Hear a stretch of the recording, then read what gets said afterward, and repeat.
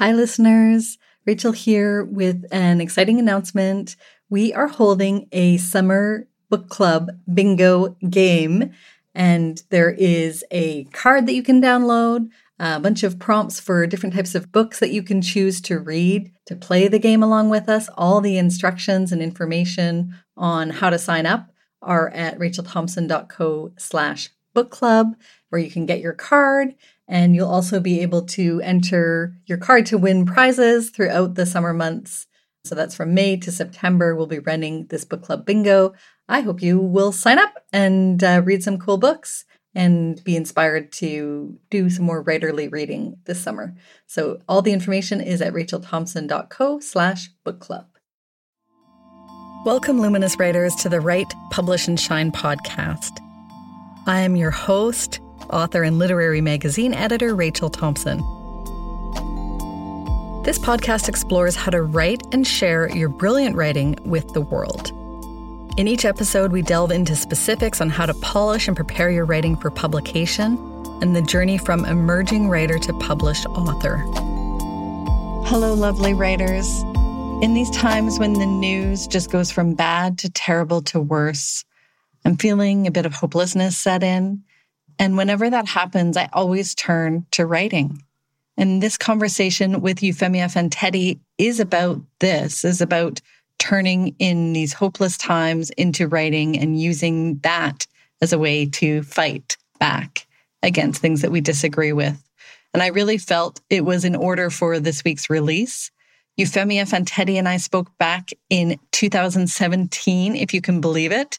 Yes, I have been making this podcast for over 5 years now, and many of her words have stuck with me since then, including write rhymes with fight for a reason, and her assertion that we're not all meant to be at the front line. I'm way more comfortable sitting down and trying to figure out how to write back against something I really dislike. I also want to note that this is an early episode, so vulnerability alert. You can hear my greenness at interviewing and my evergreen trademark bumbling question format. Thank you for your patience with me as your host and continued listening. And then on the other hand, it's also my delight to show you how someone can go from beginner bumbler to still having a podcast this many years later. Maybe this can inspire you too, to start where you are and to grow and learn. When I spoke with Eufemia, she was the CNF editor at Humber Literary, and she is now the journal's editor. Welcome to the podcast, Eufemia. Thank you. It's a pleasure to be talking to you. I want to start by asking you about sort of your origins as a writer. So what do you think made you the writer of the family? And did you know other writers growing up? This is a great question, Rachel. It's a tough one to answer. I didn't know other writers growing up, so I had no concept that this was something people could do. I had no idea that anybody could make a living at it, and certainly there were a lot of people that said you couldn't. I was the only book person in the family. I was the only person who really read books and was into books, and my father had like a grade school primer that he used to pull out every so often, and he would sort of read me Aesop's fables from it and tell me, like, these are really important stories because you actually learn about people and you learn about life. And I think those were really tender moments. And we were both living in this kind of fearful environment and afraid of my mom a lot. So those tender moments, like, I really glommed onto them, and I needed to escape the violence of my home. So books were there. And I still remember the first word I learned in English and how it got pieced together for me. And I was like, that's 3 words in one, the word together. You know, it's like to get her makes 1 word. And so there was such a pleasure and joy around reading. And then writing was just something that I was an anxious kid at school. I didn't particularly enjoy school. And the only time you could really get me to focus and not notice that the time was passing was if you gave me a piece of paper, the foolscap stuff and the pencil, and you said, write. And that's what I would do. And I started noticing that, like, I didn't make the same grammar mistakes that other kids made, only because I read a little bit more. I wasn't like a great at those kinds of things. It was just that I read, so I didn't make the there, or the it's, or the your mistake, because I asked teachers if I could take the textbooks home. And then when Scholastic started doing that thing where they sold the books through schools, I kept asking my dad to get me some. So I think that was part of the journey of being a writer, and that love of books, and that feeling that if when you're growing up, you're incredibly isolated or lonely because of wherever you're growing up, because maybe you're different than everyone else you're growing up around, or because you're the different one in your family, then your friends are those other writers out there in the world that are like giving you a window into another world and letting you use your imagination as a form of survival. Years and years ago, I saw J.K. Rowling talk about how this was when she was starting to get big. She was like just on the cusp of becoming like the phenomenon that she became. And people wrote to her, children wrote to her all the time asking for admission into Hogwarts. And she had already hired a staff of people to answer a lot of the fan mail, and the children she responded to herself. And I thought, of course, if you're trying to survive like an impossible family or a violent home or a family that rejects you because they don't all accept you as you come into the world, you would say like, please let me come to Hogwarts. Like, I'm sure I'm probably not a muggle. I've got to be like a person who has magic in them. So I always felt like that was a really important thing to hear, because I thought like that's what saved me, was the reading. That's what still saves me on when I'm having a rough week or when I'm falling into despair. I just think like, let me go find my favorite writer on the shelf, or somebody whose work I'd like to read now. And that's my community. That's my safe place. Oh, I'm verklempt even just hearing you say that, not to minimize by using a kind of silly word but that's very touching to hear, because I think I really resonate so much with that. And you mentioned your father. Yes. And of course, I want to ask about him, and I'm going to do that right off the bat here too, because fabulous. I guess I'm thinking, because we're connected on Facebook, and I know you post little vignettes about what things he said. And then I was also rereading the essay that you wrote in the Globe and Mail called Food Fight Italian Style. Right. And where you talk about how he was trying to raise a mouthy kid and cope with a mentally ill wife at the same time. Right. And so I'm going to pack a few things into here. So at one point, we also spoke about the writing advice that he told you early on when you decided you wanted to be a writer. Yes. Like, you can write when you're married, right? Yeah. And looking after the kids. What does he think of your writing now? And how has that worked out? So I was 17 when he said that to me. And I had actually had this experience where I'd written a play, and the play had done well. And I was like, it's happening. This life I could only imagine and dream of. It was that feeling inside of me. And I was like, is it really possible for me? Like, I don't come from book people. My parents didn't have access to a bookstore or a library. Could I possibly be what I imagine, this person who can actually say things in an articulate fashion and have people like want to know what I think about something? So he turned to me. It was one of the biggest fights we ever had when I was 17 was he said, what's the big deal? Like, when you're at home with the kids and your husband goes to work, you can just write, it's not like it's an all-day job looking after kids, was his thinking.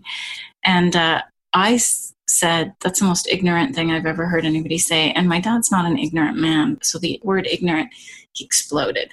And we came home, we were in the car, and we came home and we were fighting, we were shouting at each other. And it was so rare that my mom actually was in shock, and she went into like nice overdrive, which never happened because we were fighting. She actually brought out a different side of herself. It took me like hours to forgive him and say like, you don't understand what I want. You don't understand what I need. You have no concept of like, I have dreams, that kind of thing that you can say when you're arrogant and you're young and you don't understand any of the sacrifices that your parents made. And he said to me, do you think I dreamt of being a butcher? And I was like, oh, no. So said, I had dreams too. I didn't have those opportunities. We didn't have the money for me to go to school. There was no opportunity for the education that I wanted. I went to work. I paid off my parents' debts, all things that like, you just don't have a sense of it. And he just let me know that. And I was like, oh my God, like, I can't believe I'm not, I knew something of their life, but really not a lot. And it was the beginning of kind of going like, if I really want what I want. And he'd never said to me like, get a practical education or do this or do that. He just said like, whatever you want, whatever you want to do, I support you. I just think this is going to be really hard. I don't know how you make a living at this. Like we had been told, like when I was in grade 8, a teacher had said, Eufemia's a good writer. Like maybe she should go to journalism school. And I didn't even know what that meant. That's how far reality was from like, I just sort of had this idea like a journalist is a person who understands political science and they understand this and they understand. And I thought that's beyond my capabilities. And so I was like, clearly that's not who I'm going to be. And my dad had said to me, you've had some encouragement in this field, so you should pursue it. But how will you pay your rent and how will you make a living? And he, I think, hoped that I would have a more traditional life. He's always been incredibly supportive of anything I did. But initially, I think he was just really, really worried and he was really stressed. He was developing mental illnesses that we didn't know about. So the times that he hasn't been able to be like 100% there, it's mostly been because of fear. And the fear is sort of aggravated by mental health issues. But otherwise, I consider myself incredibly lucky that he never told me, you can't do that. That's ridiculous. Don't dream. Don't think about these things. He's always just sort of said to me, like, that's your gift. He really believes that gifts come from God. His gift is mathematics. Yeah, we couldn't be more different and look so similar. Like he looks like me, but 30 years in the future and as a man. We're clearly deeply connected to each other. We have completely different skills and abilities kind of thing. But going back to your question about if I knew any writers, I didn't know any writers, but I knew storytellers because I come from people who didn't have a lot of access to education or books, but they were incredible storytellers. So that oral storytelling tradition that we all come from, I think has real value. And I think sometimes it gets neglected in this world where the emphasis is on the publishing and the book and the hardcover is better than the soft cover, like all of these different layers of judgment, instead of just realizing that like the storytelling, that's the gift. It's the gift and it's also the huge responsibility. Like I think because I write so much about my family, because sometimes I wish for them, I wish that I didn't. For me, I have no choice. Like I write to excavate what's happened and find my way through the chaos of what's happened, because otherwise some of those experiences felt like there's a lot of suffering and chaos without self-awareness. And I don't want to continue my life that way. I don't want to be like a pinball at the mercy of life. I'd rather figure out like, oh, I'm having this reaction because this is happening. And I remember this from this. And I know this because I've written it down and I've accessed that awareness that I wouldn't have if I didn't write it down, that kind of thing. Yeah, and I definitely want to ask you more about how you do that and how you use that gift and take that responsibility. And I find that's something that I struggle with often, is thinking about like what you're saying about that you have no choice, but right. Also that it's a little unfortunate for your family somehow too, that you're writing about it, but that you need to, you must. Yeah. I have prayers that I say before I write. I have intentions that I speak out loud before I write. I remind myself that the goal is to get to the truth and to uncover it. I tell myself that I would have really benefited if someone had come forward and said, this is what it's like when you come from a family that's immigrant family, dealing with a person with a severe mental illness, intensely violent, steeped in misogyny, steeped in old world paganism, married to 1,000 years of Catholicism and the burden that is. I think that if someone had said to me like, it looks like this, or if I'd even read about a character that was like that and I said, look, there's me on the page, I think about what an incredibly life-affirming and earth-shattering and thunderclap that would have been for me. And so I think when I go to write these stories, I think years ago I was doing this play about my family. So it was like a one-woman show. And the big shock for me was the number of women that came up to me and said, my mother tried to kill me too. My mother was really dangerous. My mother was violent. And I was like, I thought it was me.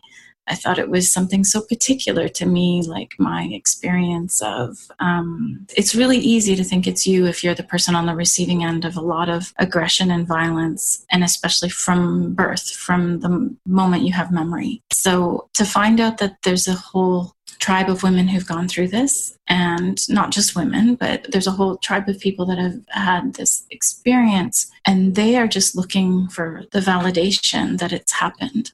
And they're just looking to have someone put into words what it feels like, because maybe they've gone and tried to get help, or maybe they've done a whole bunch of other things looking for help, and then you get that kind of like pushback that I think sometimes happens in therapy, where they'll be like, what can you do about this? What can you do now? And I feel like that puts the onus on the person who has suffered to end the suffering, when sometimes it's better to just say, this really awful thing happened. I'm sorry that it happened.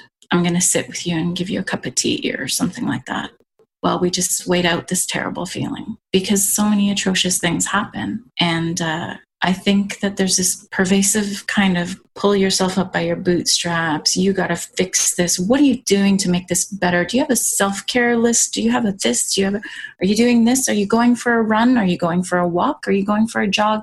All of that kind of stuff that I think we all know that like there are things we could do that would be a little healthier than maybe running across the street and buying like a gallon of Haagen-Dazs and eating that at the same time as you're eating chips, and then just kind of being like, that's my dinner for tonight. Everybody knows what it takes to eat a healthy diet.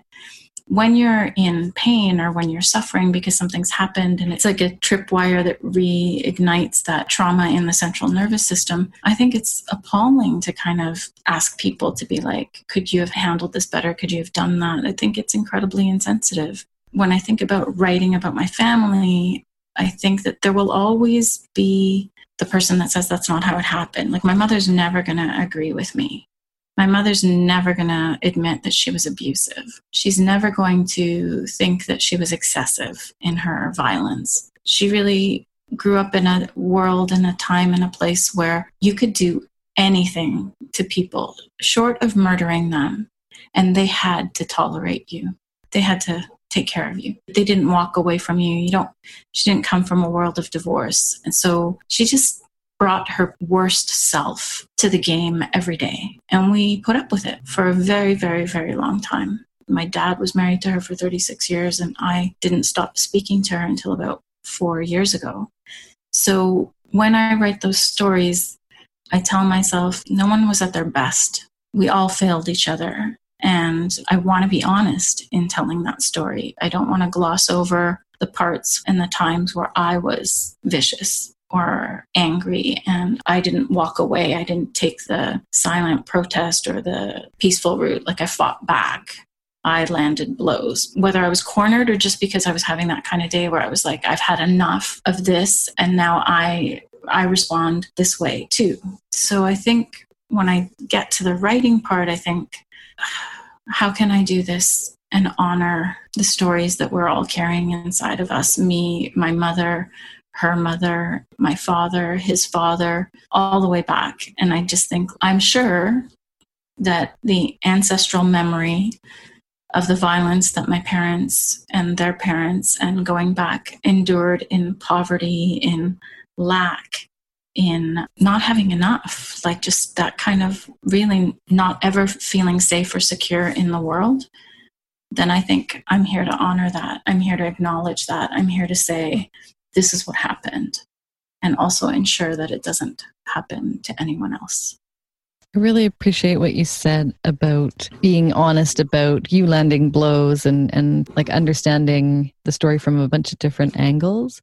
In some ways, you've answered some of my questions too around, like, I write from my life as well, and I struggle sometimes with how to write about these difficult times, in part because I fear repercussions in my personal life. But at the same time, I think that therein sort of is the answer of like how you do this too, is with that kind of ethics in mind. I love that you do that prayer ritual before, because for me, when you're writing something that happened, you finally understand it from different angles because you're forced to get some of that perspective. Exactly. I think you have to ask for help, whether it's writing it on a piece of paper or saying out loud, ask for the help. You need the support and you need the help in telling those stories that are the really hard stories to tell. Because usually I might sit down to try to write something else, but it always comes back to the thing that I'm most afraid of, the thing that I'm uncomfortable about, the thing that's where the writing starts to go, because it wants out.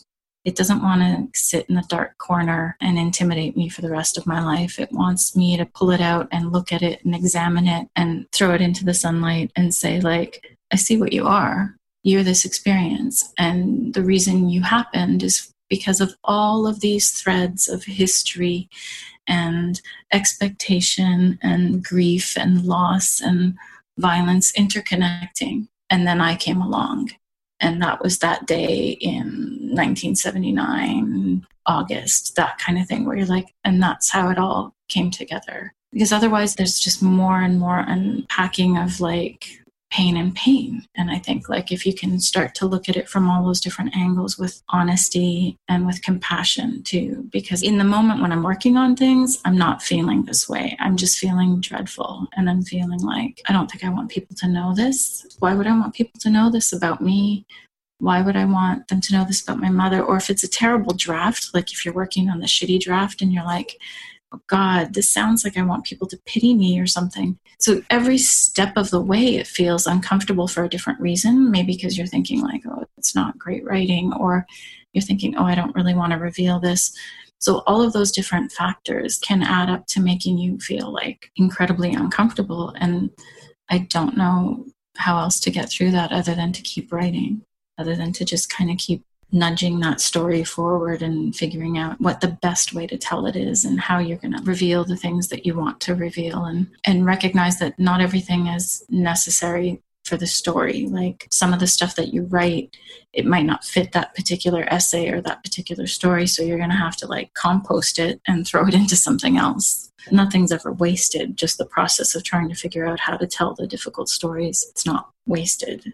I was thinking about in the last couple weeks, Nicole Bright had her course, the CNF Outliers, was starting up again. And a year ago, I took her course because I knew I was going to be writing an essay. I was asked to write an essay on the topic of love. And I thought, God, this is going to be really hard. I feel a lot of shame and humiliation around this topic. Those two words, shame and humiliation, when you say love, that's not your first reaction. But for me, it was. And I thought, I want to take this class.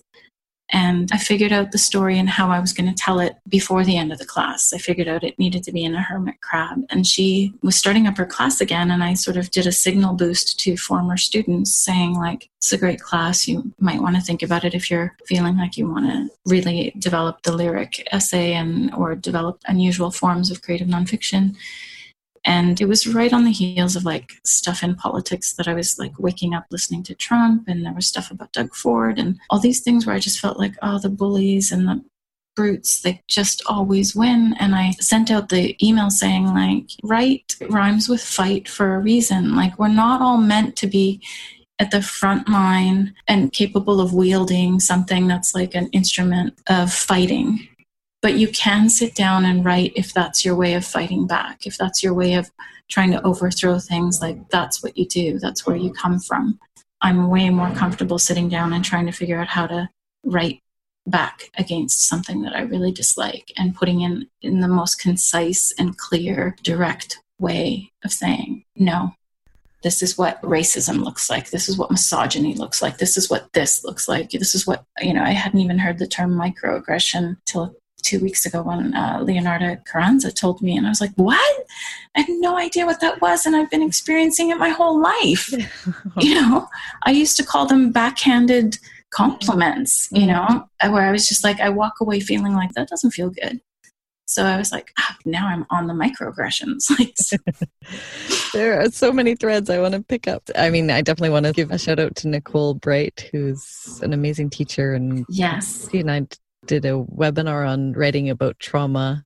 I loved it. For me, it was an experience of going into it going, I don't know how to do this, and learning like I have to do this as a writer. And that sometimes, and actually I'll tie this in a bit with what Alicia Elliott was telling me in my most recent interview, where she's saying you don't have to write about the trauma. You can write about what you learned or around the trauma too. But if you feel compelled to write about it, there are other ways to do it. And I love the idea too of the hermit crab essay. That's a brilliant form where you can sort of hide within this shell, but still be able to tell the story in a way that Definitely. When I think about, let's say, the trauma or the thing that you're writing about, I think of mine as like, mine always comes to me in the form of the house that I grew up in. Like, I still have nightmares about that house.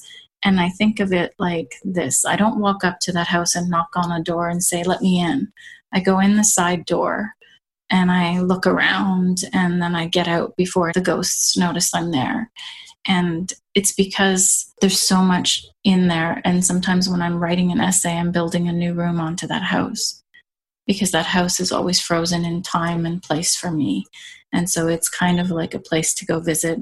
And I can look at the trauma from a different angle, or I can look at the experience from another place in time. And definitely, I think, like, you don't have to write about the trauma, but you want to write about like what you've understood and what's formed you and what you understand about the mini traumas that people visit on each other every day out there in the world. Like, just the acts of aggression and the acts of like unkindness that you see that are just going to be tripwires for the difficulties that you've experienced in your past, that kind of thing.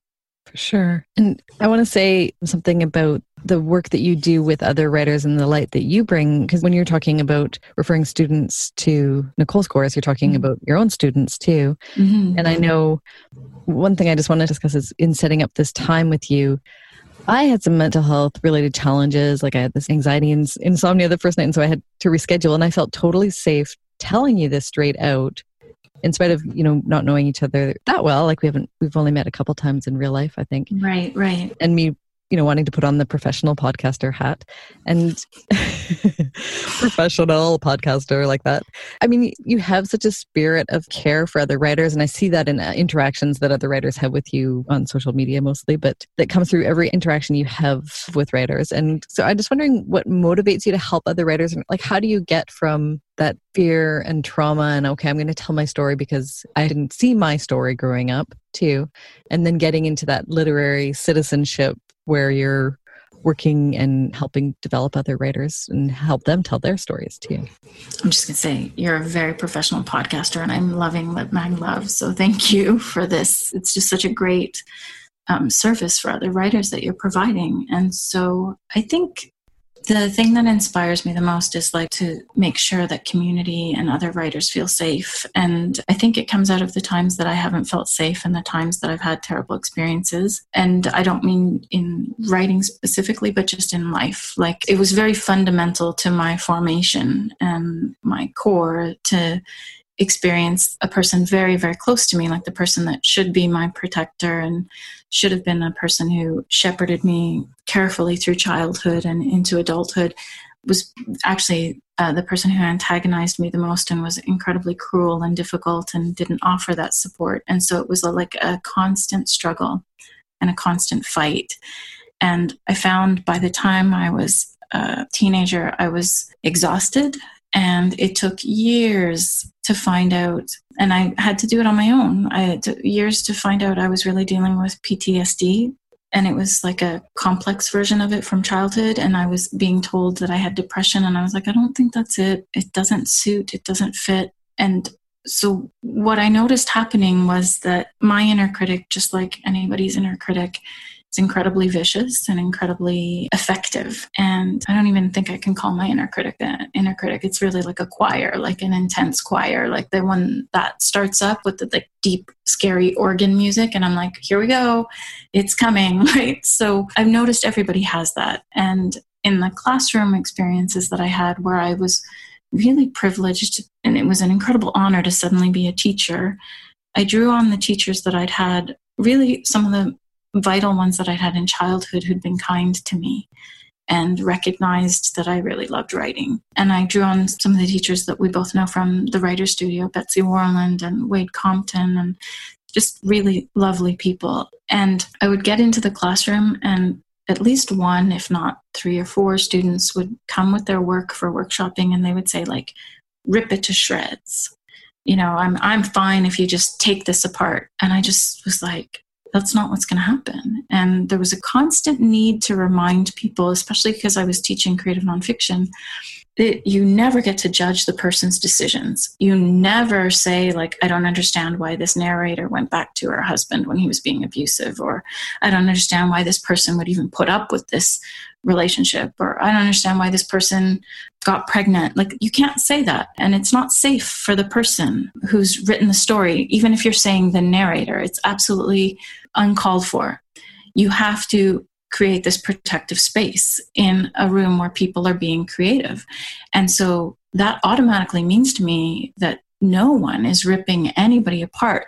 And where they got that idea from, I understand where they got the idea from, because we all live in this world and we all think like, okay, you know, if I'm going to be a better writer, I want to be better now. I want to be better yesterday. And I want just rip it to shreds. Tell me how to make it better. And I thought, has that really worked for us? Look at where we are as a society, as a global, like as a planet. It's not working. And if people really think that the incredible amount of writers that have been successful, really, really successful and held up as like geniuses, if those writers didn't have their egos massaged, really? Like, I don't think so. Like, that happened all the time. And I feel like it's very clear to me when I'm in a classroom and when I'm seeing other writers that they've experienced what I've experienced. Maybe they didn't see themselves in books, so they never saw themselves reflected in literature. And so they didn't know that they were of value because they valued books, but the books didn't value them. They were told that to get better, they had to put up with having their work critiqued. That's not the same as being abused. And we know that that happens. Like, the people take people's work apart and they say cruel things. And that's more of an attack than giving feedback. And we have to kind of establish those parameters and make sure everybody recognizes them. And there's no moving forward without compassion, I think, for ourselves and for each other. I don't want to be part of a community that doesn't have that kind of baseline of respect and compassion and care for each other. I've walked away from people who don't engage in respectful behavior. I've walked away from friendships where there wasn't like care for each other. If there's like this kind of weird envy that comes in, like, there's no place for that in building a safe community. I've been told that I'm hyper vigilant about this kind of stuff. And I think like, well, I've had a lifetime of watching and experiencing cruel ignorance. And so I'm on guard. I am hyper aware of it. And I am like, no, that's not acceptable. No, that's not, you know, like I've sometimes walked up to people and said things like, I really didn't like the tone that person was taking with you. And then they'll be like, oh. And then I think like, am I really, because it's easy to gaslight yourself if you've been gaslighted by so many people in your life, you know, and I've had enough of it. I've been through it and I'm not going to accept it anymore. So I think all I can really do, like I was saying before, is champion other people and get them to see we're all on this path. It's an individual path, yet every so often our paths are going to meet up. And when we get to the meadow clearing where we can all get together and have a party and say like, great, this person got published over here, or this person just got nominated for this award, or this person just got recognized, then we all get to celebrate. And then we have to basically go back on that trail that's kind of lonely and isolated. But for any chance you get to say to someone else, I see where you are. What can I do to help? There will be bad days, and there will be days where the writing is bad, or the days where you feel terrible and you have to keep writing because you have a deadline. There will be all kinds of things, but there will also be days where we can get together and celebrate our collective achievements and our community moving forward. What is the quote I'm trying to remember that you told me about the opposite of envy or jealousy? Yeah, that's actually a quote from these Buddhist teachers on this retreat that Dani Shapiro goes to. And she mentions it in her book, Devotion. And what these teachers say is the far enemy of sympathetic joy is envy. The near enemy is comparing. It is painful and unskillful to compare. No matter what conclusion we draw, comparison creates agitation in the mind. So, I mean, it spoke to me and I copied it out because we live in a deeply competitive world and there's constantly comparisons being made.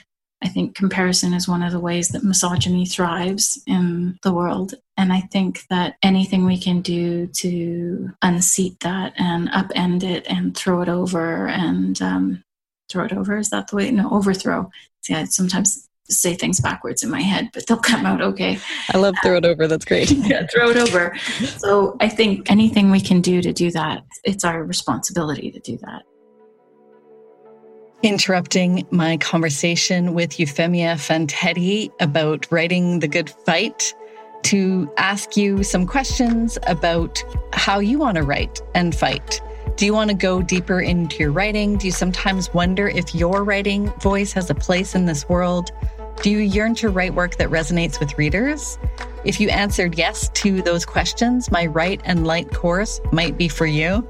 Yes, there's a lot of rhyming in this episode in the title and also in my course. I guess I like rhyming, and that's my poet's discretion. In the Write and Light course, you will generate 10 honest, vulnerable stories or poems, your choice. You'll gain a deeper understanding of your place in the world as a writer. You'll add tools to your toolbox to generate brave new writing, and you'll know what you're meant to write and be ready to write it and write more. The course starts right away and includes 10 inspiring lessons. Each lesson starts with instruction on a theme and curated readings, then moves into motivating preparation and writing assignments. Writers are well supported with processing and self-connection activities. You can learn more and sign up at rachelthompson.co/write.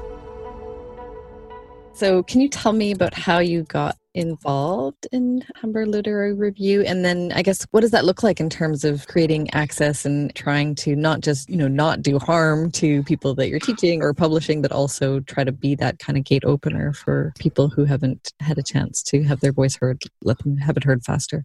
Right. So I just joined last year, and I have to say I'm still kind of trying to wrap my head around the whole wearing, it's probably reporters that do this, but in the 1940s, but I'm thinking of myself as wearing that visor that editors wear in those 1940s black and white movies that you see where the editor's chomping on a cigar and an old white-haired guy. And I'm like, is that me? It's not me. Those myths that existed for the longest time about who's the editor and who's the writer. And those are things that I'm kind of still confronting in my own life. And so what happened was I was working at Humber College as an instructor, and Humber Lit Review did a mental health issue, and I submitted something that they published, and I was really grateful for that. And then after that, I just thought, well, maybe I can ask if I could be an editor. I couldn't imagine myself in that role, but I still was like, well, you got to start somewhere, and maybe they'll let you. And the magazine is really new. It was the brainchild of Vera Belitsan, who was the associate dean of the School of Liberal Arts and Sciences. And she basically just sort of asked around and said, do you think there's room for another magazine in Canada? And everybody went, yes. And so they started pulling this together. And it's a beautiful magazine that comes out twice a year. And the editor is Megan Strimas, who is herself a really brilliant poet and a really generous soul. So I asked if I could be part of it, and Megan was like, yes. And so I'm an essays editor with another woman, Elizabeth Oliver. And then there's fiction editors and poetry editors. And so what it looks like for me is I look for creative nonfiction. The word essays is still one of those words that scared me in high school. So I'm like, really? I can't believe that's next to my name, essays editor. But I look at it as taking the writing that comes through Humber Literary Review, the submissions that we get.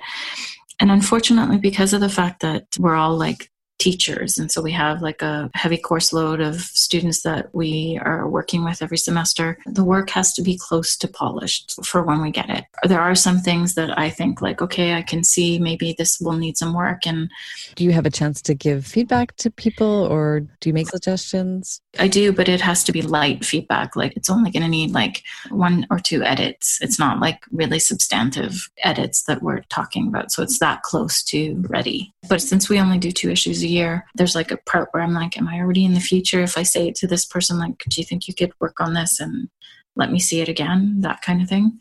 Because it's so new to me and because I'm still figuring it out. I think a year ago, the first issue, we got the pieces, worked on it, put it together. That was all good. And then I sort of realized, of course, rejection letters go out, and it didn't even occur to me. And because of the fact that I'm a writer, I know what it feels like to get them, and I know what it's like as a human being to be rejected. So I asked Megan and Michael Spencer, our managing editor, if I could write a better rejection letter than the basic one that Submittable sends out, because I think it's really difficult to do this stuff. It's difficult to create. Then it's difficult to edit. Then it's difficult to send it out. Then it's really painful to get the rejection. And so because I'm aware of that process, I said, I want to write like a nicer rejection letter, because unfortunately, we have a little bit of time to edit the work that we get. We don't have enough time to send back personalized rejections. Mm-hmm. So I wanted to send a nicer rejection that said, like, we get that this is hard. Don't cross us off your list. Keep sending to us and keep sending to other places. Because in truth, we also reject a lot of great work, right? So yes. That's something that doesn't come across. I don't know about you, but for me, that was one of the big eye-openers when I became an editor was, okay, when it comes to the end, these are very difficult choices between really great quality pieces. And it's like more about the fit and not about... Exactly. Like that's the astonishing part where you're like, oh, this is a great companion piece to that one that we've already said yes to. And then you're like, so we can't say yes to these ones. What are we going to do? And so it has been an eye opener that way. And I think we're going to be signing when that rejection letter goes out, it'll say the editors of HLR, because they took care of it the first time around. And I also remember saying, like, I don't really want to put my name on a rejection letter, because people will hold on to that. They'll be like, that person rejected me. Yes. You know what I mean? And it's like, no, that's not the person who rejected you. It's actually like a decision that's being made. The editors are in discussion. And I think because of what we were talking about, what's happened in the CanLit community is like, you can't always know who's really gunning for you to succeed and who is just sitting there kind of rubber stamping, going like, I don't care if it doesn't look like me and it doesn't sound like me. I don't want to have anything to do with it.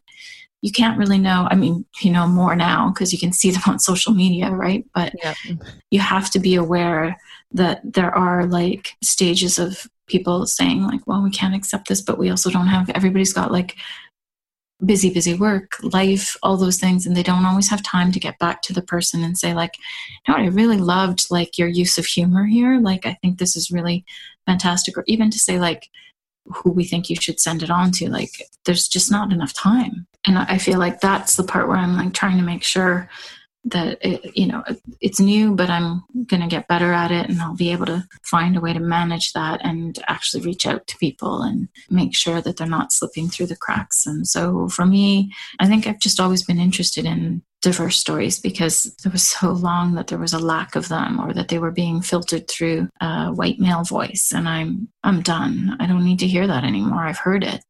I'm not saying that people don't have something to say. I'm just saying, like, I'm tired of hearing their version of someone else's story. Like, I'm not interested. Because I'm in essays and creative nonfiction, I'm reading the true stories. So I'm like looking for the story that someone's going to share with me about what it is to be human, what it is to survive, like the many trials and tribulations of being a human being in this day and age, and all the things that happen to us. Can you tell me about a recent piece that you chose for publication and why you picked that one? Sure. So this piece that we published that I really, really loved was called Memory Piece Macau. And it was written by Sean King. I think it's embarrassing maybe, but I've never heard of Macau. So I started reading this piece, and it's just, he does this beautiful job of like, he mixes playwriting with prose. And I hadn't seen anybody do that. And then he throws in this story. I don't know if I would call it a fable. It's like a story of a butcher and a Buddhist priest. And I was like, this is so fascinating, all these different elements that he uses to basically weave a story about a place where it's like an island, and it's like got Portuguese settlers in the 1500s. And then their population is something like just over 500,000 people, but they get 30 million visitors every year because they've got this huge gambling kind of structure to their economy. And so here's this guy whose father was born there, and he goes back there. The essay's about him going back there in this relationship that's kind of falling apart. And he weaves in this story of this relationship falling apart with the story of this Buddhist priest who thinks he's kind of holier than the butcher, and the butcher who basically cuts out his own heart to kind of say, like, I want to be a better person. And like, there's just so much in it that I'm in love with, in terms of the way he tells the story, the way he mixes up genres, the way I learn about a place I've never even heard of before. Now I'm I'm Googling and going like, Macau, where is it? This is everything I love about writing, where people take this story about a place and their experience of it and how it's such a huge part of their identity. And now they've opened up a door and let me into their world, and I can come in and be part of that world with them. And I'm not there as a tourist. I'm there as a person, like experiencing what they experienced, and I'm feeling it like they're feeling it. And I love work that does that. I love work that gives me that opportunity to expand my awareness of the world and the human heart. I think we should end there. That is lovely. That's so good. Good. We're going to end on the human heart, actually. Good, because I don't want to be a downer. I think it was a bit rainy here today. So, yeah. Well, I thank you so much for the time that you've generously given. This was really wonderful. So thank you. So that was the replay of my conversation with the luminous Eufemia Fantetti. If you listened to every episode, or if you worked with me before, you have definitely heard me quote that note from Alicia Elliott about writing around the trauma, writing around the wound many, many times. I'm sorry, it's getting repetitive. On the other hand, not sorry. It's really great advice that stuck in my brain and is worth repeating again and again. The Humber Literary Review celebrates diversity and is built upon the idea that a healthy and vital community, artistic or otherwise, is an inclusive one without barriers or discrimination. Work for the Humber Literary Review has been featured in the Best Canadian Poetry, Best Canadian Essays, and has been nominated for a National Magazine Award. They say that they are always looking to publish and promote more emerging writers, so this is a really great place to send your work. Sign up for my Write and Light course and generate 10 honest, vulnerable stories or poems, your choice. Gain a deep understanding of your place in the world as a writer, and add tools to your toolbox to generate brave new writing. You can learn more and sign up at rachelthompson.co/write.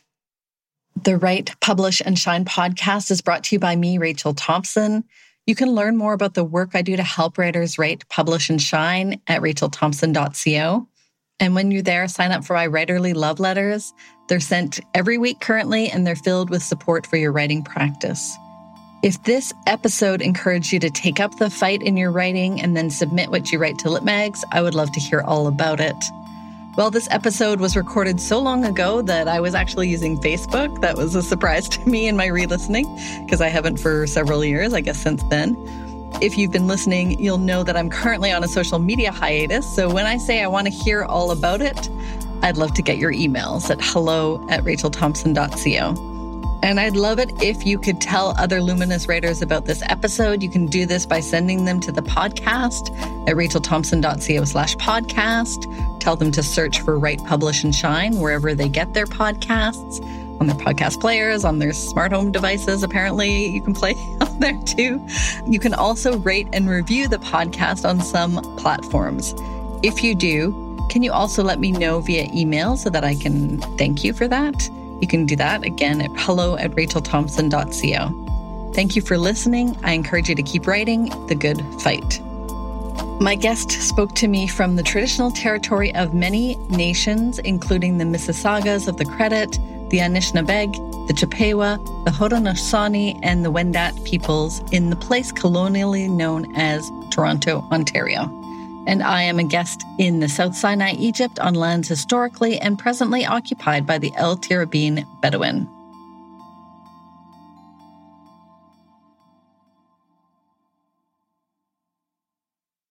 Join our game of book club bingo this summer. Learn more and sign up at rachelthompson.co/book club.